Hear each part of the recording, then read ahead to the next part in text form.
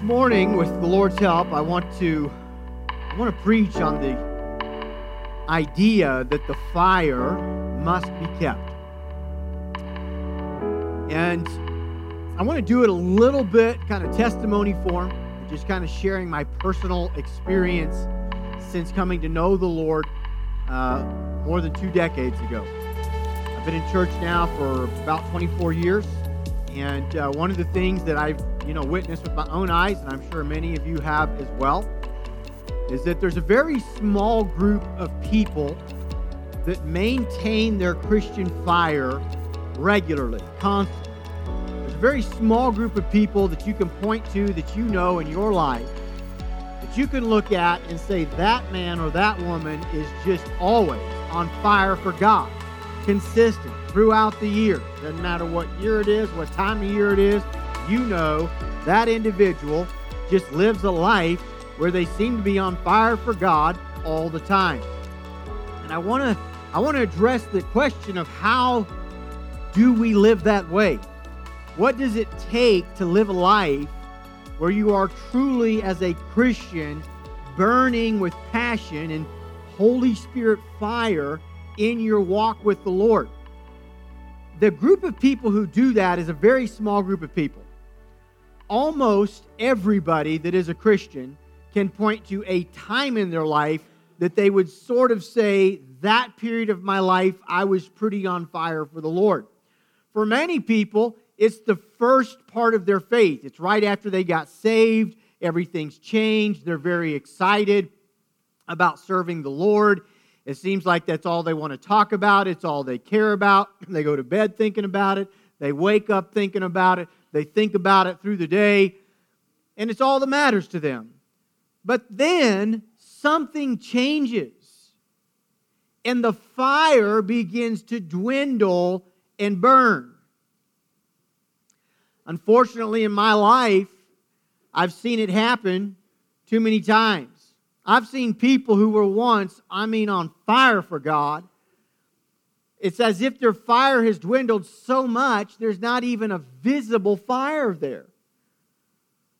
There's not even a visible, there's just no power there. There's no more witness there. And so the question is why?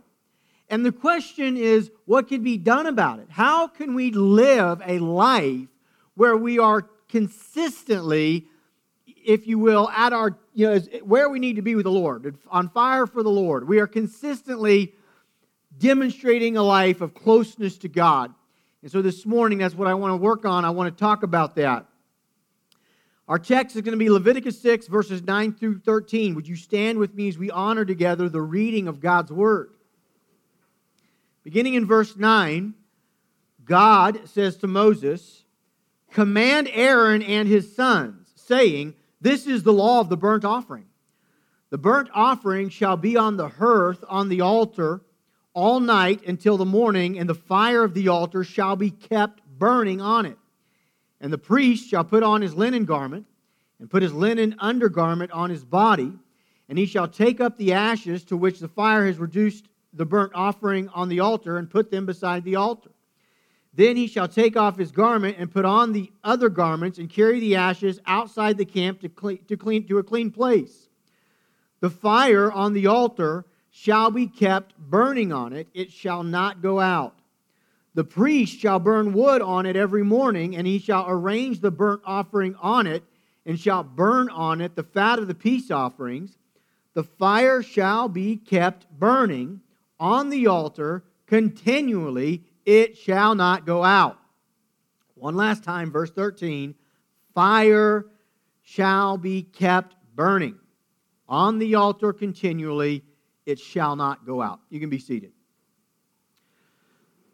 So the Lord gave Moses these instructions concerning the fire on the brazen altar in the tabernacle. And so God had led His people through the Red Sea. He had set the slaves free. He's now giving Moses instructions on how God's people ought to live. And a tabernacle has been erected. God's given Moses all the directions for the tabernacle. And He's telling Moses the fire on the brazen altar this fire must burn continually. Now, the fire represented a handful of things for God's people. It represented the fact that God had created a way for man to approach God. So God had came, He had given instructions, and this way was through the atonement of sacrifice. As the smoke would ascend towards heaven, it was a picture that payment had been risen up to God. This smoke could be seen for miles. As far as you could see smoke in the sky, you could see smoke ascending. A reminder that God had come to be with man. It's a very important word, with. In the Old Testament, we have God with man, and man is capable of approaching God only through sacrifice, and really the high priest once a year. It's interesting, God said the fire has to burn continually. So they didn't just make it at the time of day when they would do sacrifices. Instead, the fire had to burn continually, day and night. There was a night shift of priests whose job was to keep the fire burning through the night, even though people weren't showing up with sacrifices. It teaches us the importance of this fire to God. It was a symbol that our ability to approach God was continual. And it was important enough to God that He wanted this symbol constantly burning. Now that's Old Testament. In the New Testament, we no longer have a physical fire that burns. Instead, it is a spiritual fire that burns in the heart of all true believers. When John the Baptist was introducing Jesus, here's what John said about it in Matthew 3 in verse 11. Speaking of Jesus, John said, He will baptize you with the Holy Spirit and fire. We now have the Holy Spirit of God in Acts chapter 2 dwelling in man. And so this is what's awesome about the work of Christ. In the Old Testament, we have God coming to be with us. But when Jesus did what Jesus did, we now have God coming to live in us. And this physical fire that once pointed forward to the outpouring of the Holy Spirit is now an individual fire that dwells in the hearts of true believers. The Bible tells us that God is a consuming fire. And fire changes everything that it touches. You can trust that if the Holy Spirit of God has touched your life, it has changed something in you. Now, while in the Old Testament they were keeping a physical fire, we don't keep a physical fire up anymore, but it is our job to keep the fire burning in our own hearts. And I want to, sometimes there's certain analogies that only push so far. We can't, you could quit putting wood on a fire in the Old Testament and the fire would have died. You can't make the Holy Spirit die. But you can quench the Holy Spirit in your life. In fact, one of the commands, we see this in 1 Thessalonians 5:19. Look what it says. Do not quench the Spirit. Just leave that up there for a quick moment. This verse, those are the only words in the entire verse. Do not quench the Spirit. If you have a hard time memorizing Scripture, this is your day, folks. 5 very simple words. Do not quench the Spirit. 1 Thessalonians 5:19. Now you got your Scripture memorization for the day. But what I want you to see there is that us being commanded not to quench the Spirit clearly, unmistakably, and undeniably is proof you can quench the Spirit. You can quench the Spirit in your life, and when you do, you will find that your spiritual fire begins to dwindle. You'll find that you're not burning like you once burned for the Lord. That fire is not there. We are now the temple of the living God. Look what 1 Corinthians 6:19 says. Do you not know that your body is a temple of the Holy Spirit within you, whom you have from God? So now there's no longer a temple or a tabernacle, but God literally dwells inside of His sons and daughters. So I want to ask this question. if it was important to God that in the Old Testament the fire be kept continually burning, that it be tended to every day, and that it burn bright, and that smoke ascends so that for miles people could see it burning 24/7. If it was important to God that the Old Testament fire, which was nothing more than a shadow that pointed forward to the substance of the outpouring of the Holy Spirit, if that fire was important for God, that it be dealt with correctly, that it burn bright, how much more important is it that you and I have the fire in our lives burning with a sense of brightness so that the world around us can see the Lord working through us? So the question is, how do we do that? This morning I'm going to share with you 8 rules to living a continual fire for God. Living with a continual fire for God. I've been preaching now for 23 years. Never in my life have I had a tagline that had the word rules in it. If you've listened to me preach over the years, I use the word principles, lessons, reasons. Never have I used the word rules. Because a lot of things are principles. They don't always apply perfectly to every single individual. And so I very cautiously and intentionally, for the first time in my life, am using the word rules this morning. A rule is something you have to do. And I believe that these are rules, that if you don't do these things, your spiritual fire will be impacted. That's what I believe with all of my heart. And so I'm going to share with you 8 rules to living with a continual fire for God. Number 1, you are responsible for your fire. It's your job to tend the fire in your own life. Don't think that it's someone else's responsibility to keep your fire burning. The emphasis is on you. Not your church, not me, not your pastor, not your Bible study, not your friends, not your mom, not your dad, not your husband, not your wife. It is your job to deal with your fire for God. Nobody else's but yours. And if you don't accept responsibility for that, you will never get to a place where your fire is burning like it should be for the Lord. I've seen so many folks that don't have much of a fire for the Lord, and they start talking about where they're at spiritually, and they want to point at everybody else. It's so-and-so's fault. It's this person's fault. It's the church's fault. Hypocrites this, hypocrites that. It's always shocking to me. It's like, so what, are you just going to join and be a hypocrite yourself? It's just such a nonsense answer. My husband don't do this. My wife don't do that. My parents don't do this. At the end of the day, you will stand before God and give an account for your own life, and all those excuses will melt to nothing. You are responsible for your fire. And until you own that, you'll never deal with it properly. You know, if you think that your spiritual life, that your spiritual fire, if you think that somehow it is tied to everybody else, then you're going to live your life in a lie, thinking that you're handcuffed. Well, I can't be all I can be for God until brother so-and-so acts straight. I can't be all I can be for God till my husband changes. Can't be all I can be for God till my wife changes, or my parents change, or my kid does this, or the church does this, or the pastor finally learns how to preach right, or the people finally learn how to sing right. You'll be handcuffed your entire life.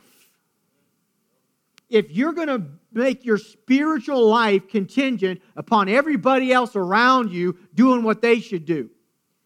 And you've got to recognize God is bigger than that. And you've got to get to see that you plus God, it is enough. And your fire can burn as bright as any person's spiritual fire has ever burned if you will be willing to look yourself in the mirror and be honest that you are the only person that has control over what your spiritual life looks like. If you're here this morning and your fire has dwindled and you want to know why, walk to the bathroom and look yourself in the mirror. It's your fault. You might not want to hear that, but it is the truth. And this is a rule of living with a life that where you walk and you live with a life that's on fire for God. You've got to take responsibility for your fire because I can't make it burn for you and nobody else can. It is your job and your job alone. Number 2, do not be fooled by ashes. We read it in our text that the ashes had to be taken and removed. You know what ashes are? Ashes are proof, and they are proof. They are proof that there once used to be a fire.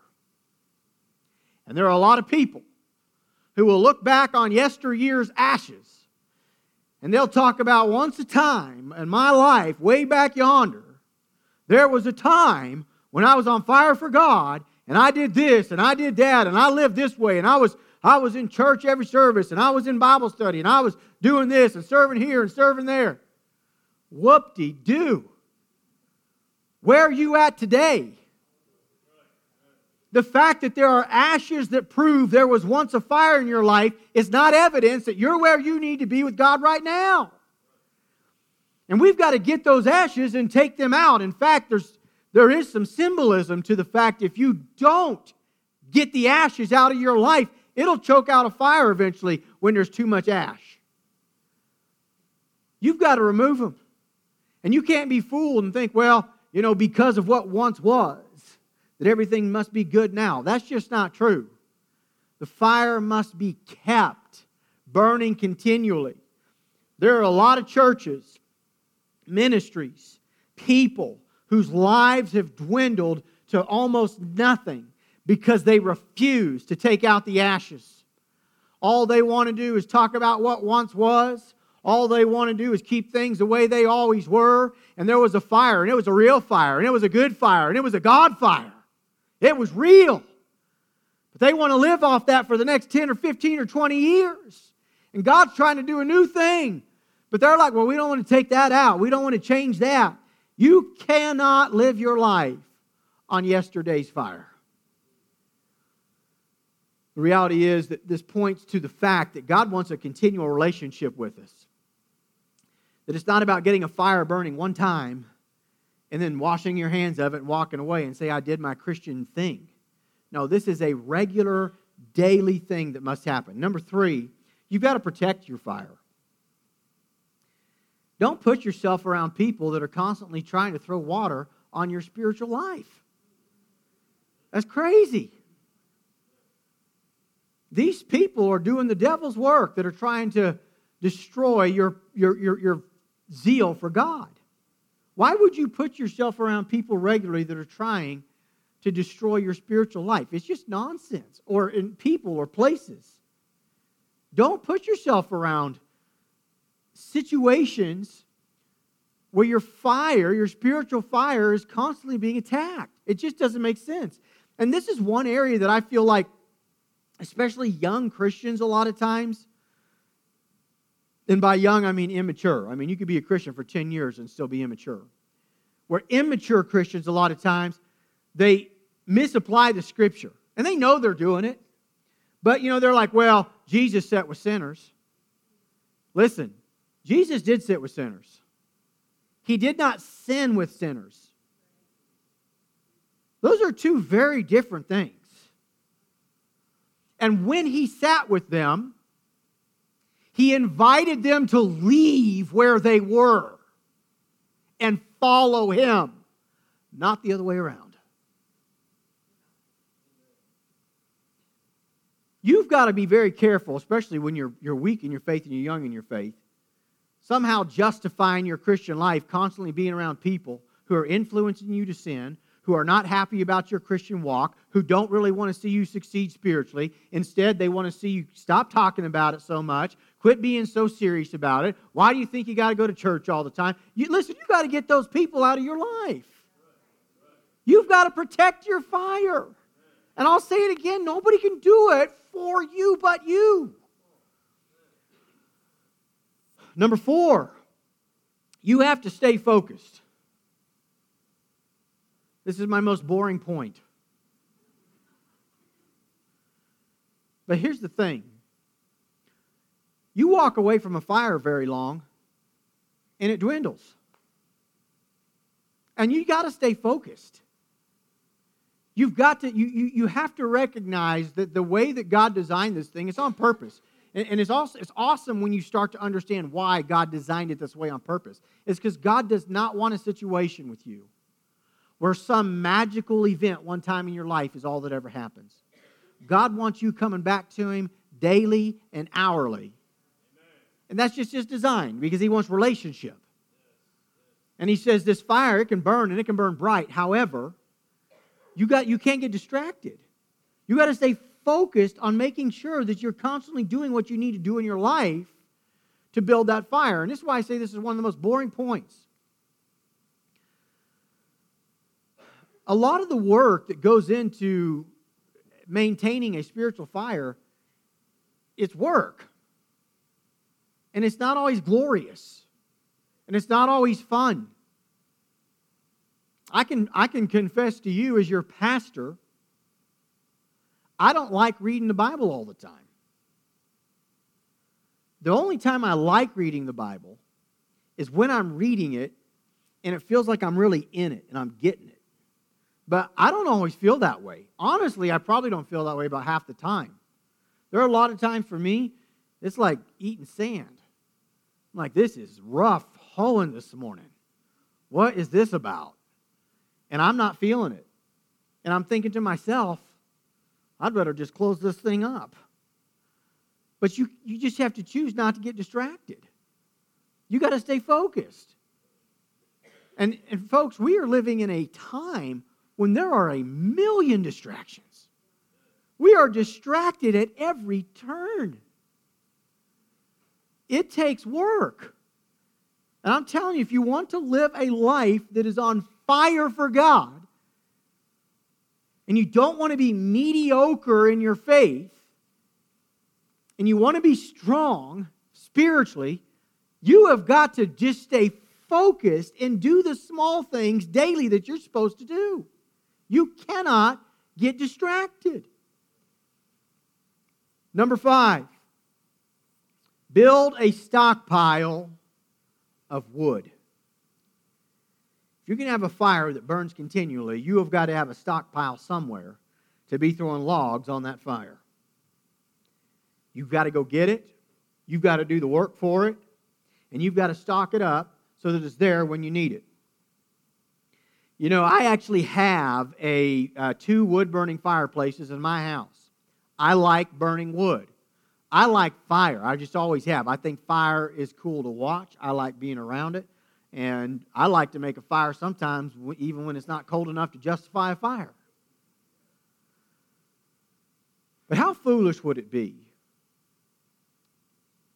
if I was dependent upon fire for heat in my family? How foolish would I be to wait until snow falls, it's 10 degrees outside, to decide, well, I better get out into the woods, cut down a tree, cut it up in logs small enough I can split, and then start splitting wood?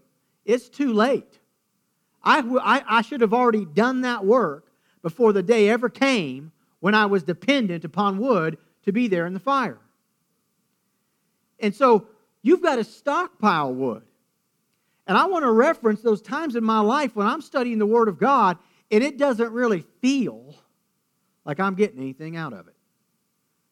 There have been times, more times than I know, there have been times in my life where years down the road, all of a sudden in a situation, the Holy Spirit brings to my memory, something that in the past I had studied or read, and when I had read it or heard it in the past, it didn't really seem all that significant then, and then all of a sudden in this moment, there it is, the Holy Spirit brings to my mind what I had studied years ago or heard preached years ago or heard while I was listening maybe to Christian radio or something. The Holy Spirit brings something to my mind that in the time I didn't think nothing of it, but I had stockpiled it out of discipline. You're going to find that when you come to church, not every single time that you show up to church is it going to feel like, man, that was just a home run. That was what I needed this week. But trust me, it is the discipline of stockpiling, hearing the Word of God, studying the Word of God, hours in prayer. It's just those small disciplines of doing it as a way of life that in your moment of time when you need to have strength and you need to have some fortitude in you and you've got something that you're facing and you need some of that Holy Ghost fire in your life to power you through it, you'll find it's in those moments you have the strength to do what you need to do because you were disciplined ahead of time and you were faithful to these things that we need to be doing to build fire in our lives. You've got to be disciplined and build a stockpile. Ultimately, God is the source of our fire. It's the Holy Spirit. I would say it this way, we need more of God. For those of you that, you're like, well, we have all of God there is to have. Well, then help me understand how Peter was filled with the Spirit 7 times in the book of Acts. Help me understand then why it matters that if you draw near to God, He'll draw near to you. If He's already near, then what's He drawing near to? The Bible does teach us that our actions play significant impact in our walk with God. That's indisputable. And if you want a life that burns consistently for the Lord, you've got to learn to stockpile that spiritual wood. Number 6, put something new on the fire regularly. So, it's one thing to stockpile it. It's another thing to use it. And I know, and you know, people who can talk Scripture all day long. People who can quote the Word. People, that some of them are even churchgoers, and they do this and they do that, and they can talk Christian circles around most of their coworkers and friends, and yet there's not a real fire burning in them whatsoever, and they do nothing for the cause of Christ. It's not enough to know the answer. You've got to do something with it. And you know what you're going to find is that most of the time when your fire is dwindling, you don't want to put fire on it. You don't want to put wood on it. You don't want to go to the stockpile and do what you need to do. Prove it. You know when you're upset, you're bitter, you're mad, somebody did you wrong, your little feelings are hurt. Fire's dwindling, your love for people's growing cold, your love for the things of God's growing cold, and ultimately you feel like you've been done wrong. All of a sudden your mind goes back to that log, that wood that you've spent the time to develop, sitting right outside the door. And there's the word, forgive, lest you not be forgiven. And you're thinking, I ain't grabbing that thing, putting that on my fire. And that's why you dwindle. A certain thing going on in your life that you need to change, you need to repent of, and the Word of God's reminding you of that, and you're like, no, I'm not going to pick that up. I know God's Word says that I need to change this about my life. I know that God's Word says this certain thing in my life, the way I'm living is wrong, but I'm not going to do anything with what I know is true and what I've stockpiled because I don't want to change. So you have to choose. You have to choose to put the wood on the fire. And this spiritual fire that I'm talking about, we don't get to choose what the wood is. This is it, folks. It's the Word of God. It's the commands of God. It's the will of God. And if you're going to burn bright for God, the only thing you can do is take His Word, His commands, and apply them to your life. Live by them. And so it's not enough to simply know what God's Word says. That does not make you spiritual. In fact, it makes you equally or doubly damned, according to the Word of God, if you don't do something with what you know. Jesus said it'd be better for you to have never even known. What's coming for you who know, and you got all this spiritual knowledge, and you don't actually do something with it, what Jesus says what's coming for you, it's worse than had you never even known the truth. Because you do know the truth, and you do nothing with it. That's a horrifying thought. So don't think you're super spiritual. Right? These are rules. Yes, you've got to stockpile wood. Don't think that's it. You've got to take that wood and do something with it. You've got to put it where it goes. You've got to make your fire burn, and you've got to do something regularly. Here's the reality. I've been doing this 24 years, or some of you here have been doing this 40 or 50 years. And you can testify even greater than I. Here's the reality. This Christian journey is a journey, and it never ends, and we never reach the finish line until we die, and we can go see Jesus face to face. There is always something you can be working on in your life. And those who are constantly burning bright for God, those who are on fire for God, are the type of folks that are constantly and honestly and regularly saying, God, what is it you're needing to do in my life this week? What's the attitude you need to be dealing with this week? What is it you're trying to lead me to do this week? And we got to be willing to take that log, put it on the fire, and do the work that the Holy Spirit does, reprove us of sin, cleanse us. We've got to be willing to put the fresh wood on the fire. Number 7, make your environment favorable for fire. Now, earlier I mentioned protecting your fire, right? Not putting yourself around people and places who are intentionally trying to stop your Christianity. This is the reverse of that. You want to put yourself intentionally in places that are favorable towards fanning the flames of your spiritual fire. You got to put yourself in the right environment. You got to be around the right people. D.L. Moody was a pastor in Chicago, and he had a woman in his congregation that had just quit coming to church for a couple months. And so he thought, well, I'm going to go by this lady's house. I'm going to knock on her door, see how she's doing. And so he stops in. She invites him in. They sit down. They have some tea. And he just eventually asked her, hey, we've missed you. Noticed you've been gone. And what she said, in essence, was there was a couple of weeks where she wasn't able to be there, but then she started to feel disconnected from everybody. Nobody really reached out. And she just really got, she started to have second thoughts about the church. Second thoughts about whether this is where she's supposed to be. So she's just not going anywhere. Rather than argue with her, D.L. Moody got up as if he was tending the fire in her wood-burning fireplace.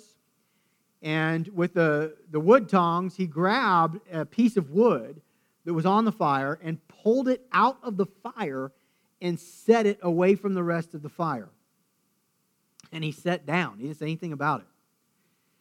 And quickly, as a piece of wood would do, quickly, it started to burn out, and then you just have smoke coming from the wood. And the lady's curiosity eventually gets to her, and she's, why'd you do that?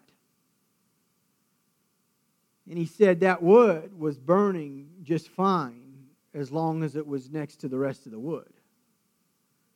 But when you take it and you remove it from the fire, it can't burn all by itself. And he just said, could it be that this is why you're feeling the way you feel, ma'am? There's a lot of truth to that. A lot of truth to that. This is why you want to be intentional. You want to live a life where you are constantly on fire for God.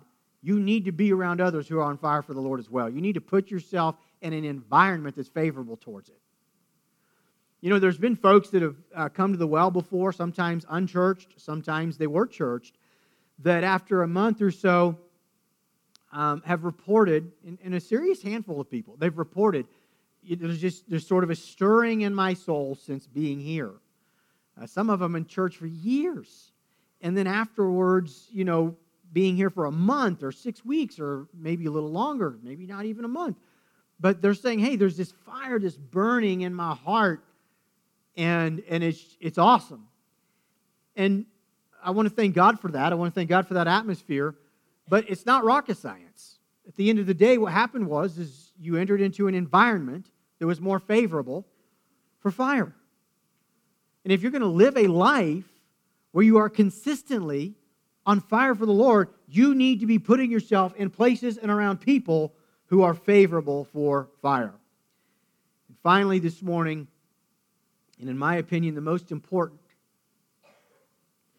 if you're going to continue to keep your fire burning, you're going to have to know why. Meditate regularly on why it matters. If you don't know that it matters,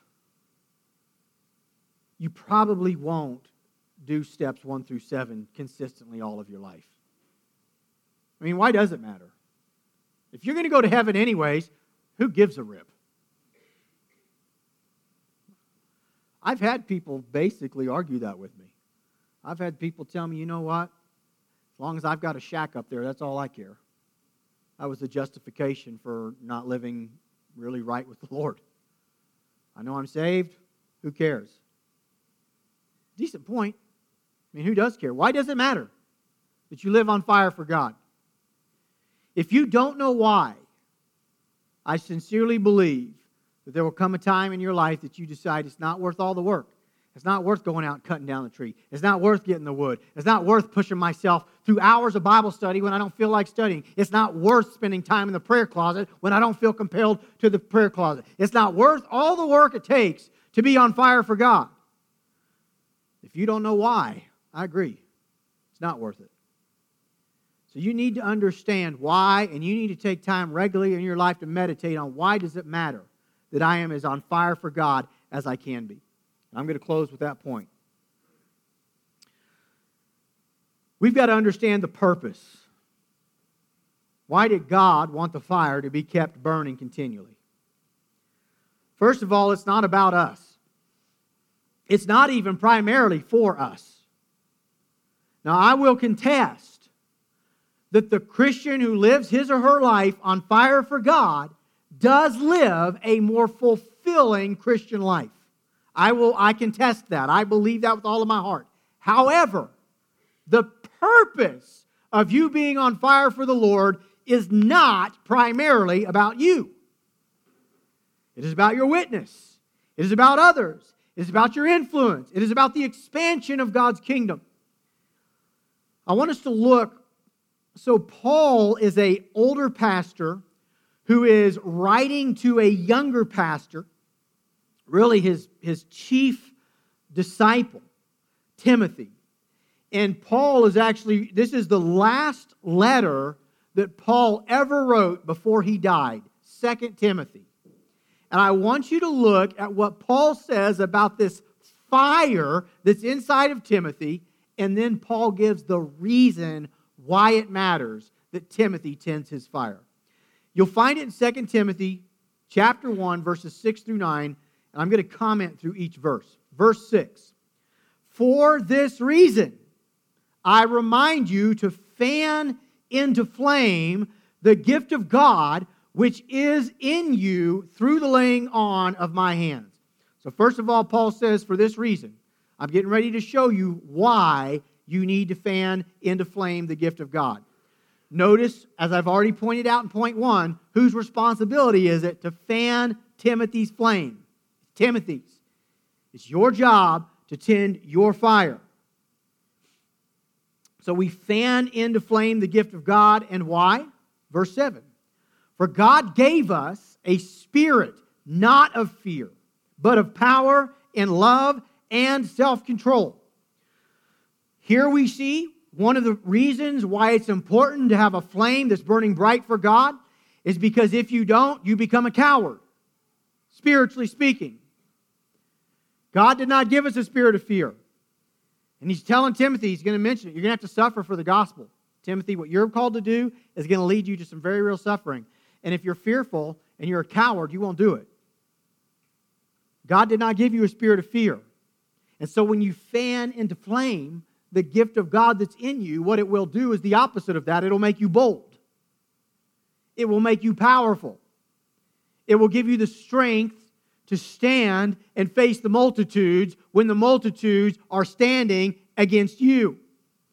Notice also, I think it's really interesting that the Word of God here tells us self-control is part of having a fire that's burning bright for God. It's interesting, but we know it's true. When our spiritual flame starts to dwindle, we start to lose self-control spiritually. We start to do things that we simply wouldn't do when we were on fire for God. Another very important reason why it matters that your fire is burning bright for God. Let's look at verse 8 through 9. Therefore, do not be ashamed of the testimony about our Lord, nor of me, his prisoner, but share in suffering for the gospel by the power of God, who saved us and called us to a holy calling. Let me say in simple terms, I want to pick out some of the words Paul uses here in these 4 verses, and in simple terms, this is what he says. You need to fan into flame the gift of the Holy Spirit that's in you. You need to fan it into flame. That gives us the picture, if you've ever made a physical fire, of like fanning it until it starts to burn bright. He says you need to do that in your own life so that you'll be bold and you won't be fearful and you'll have self-control. And when people try to come against you, you won't be ashamed of the gospel. But instead, with boldness, you'll proclaim it and you'll live a life worthy of it. And you will step into or accept or embrace whatever word you want to use. What Paul said is a holy calling. So all of us have a holy calling to be a bright example for Jesus Christ, and we are only able to do that at our best when we are burning brightly for Him. Now, this really, really matters to the people in your life who primarily are looking to you as their spiritual leader. You've heard it, you've heard it said that you might be the only Bible somebody ever reads at your workplace. And when you recognize that your influence with people and you sincerely think about their soul, heaven and hell are real places, folks. Eternal places. And you think about the souls of the people in your life that you impact. I will ask it this way: what could possibly matter more to you than being on fire for God? That's why it matters. It's not primarily about you. It's not about us, folks. It's about expanding God's kingdom. It's about being a sincere light that is burning bright on this hill that cannot be hidden. It is about living a life for God that's got enough power about it, enough light about it, enough fire about it that we influence the people that God brings us in contact with. I'm going to ask our worship team if you guys would come, and I want to close with a final verse. You know, this fire, it makes us bold. It makes us brave. And I want to explain what I mean by that. When you're on fire for the Lord and you've got the fire of God burning in your heart, it does not mean that you're always going to feel wonderful.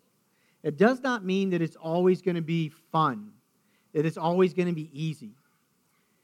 Jeremiah was a prophet that did exactly what God told him to do, preached exactly what God told him to preach, and he ended up hated for it. Nobody would listen. And in addition to nobody listening, as if that was bad enough or wasn't bad enough, he ends up in prison for it. And Jeremiah, like most of us, had the attitude, what's the point? Why in the world would I keep saying anything if nobody's going to listen, nobody's going to change, I'm only going to be persecuted for it? But look at this, the context of fire here. In Jeremiah 29, here's what he said about it all. If I say that I will not mention him or speak any more in his name, there is in my heart, as it were, a burning fire shut up in my bones, and I am weary with holding it in, and I cannot. See, being on fire for God doesn't mean you always feel like you're on fire for God. Here the man says, I feel like just keeping my mouth shut. But I can't. I can't because there's a fire in my bones, and it doesn't matter how I feel. There's something deeper inside me that is more powerful and stronger, and it compels me forward. I can't keep silent. I can't stop. I can't give up. I must do what God's called me to do. The fire of the Holy Spirit, folks, it's really what empowers us to impact this world. And nothing else will do. Only the Holy Ghost fire burning hot and bright will accomplish God's will in your life.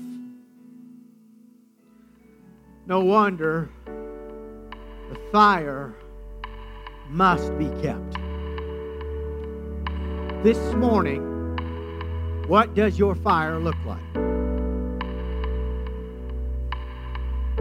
Has it been kept? Has it burned out? I promise you this, if you'll listen to me, there's people here this morning, you're not where you need to be with God and you know it and you're discouraged. Listen to me carefully. Building a fire is not rocket science. It is not as hard as you think it is to get back to where you need to be.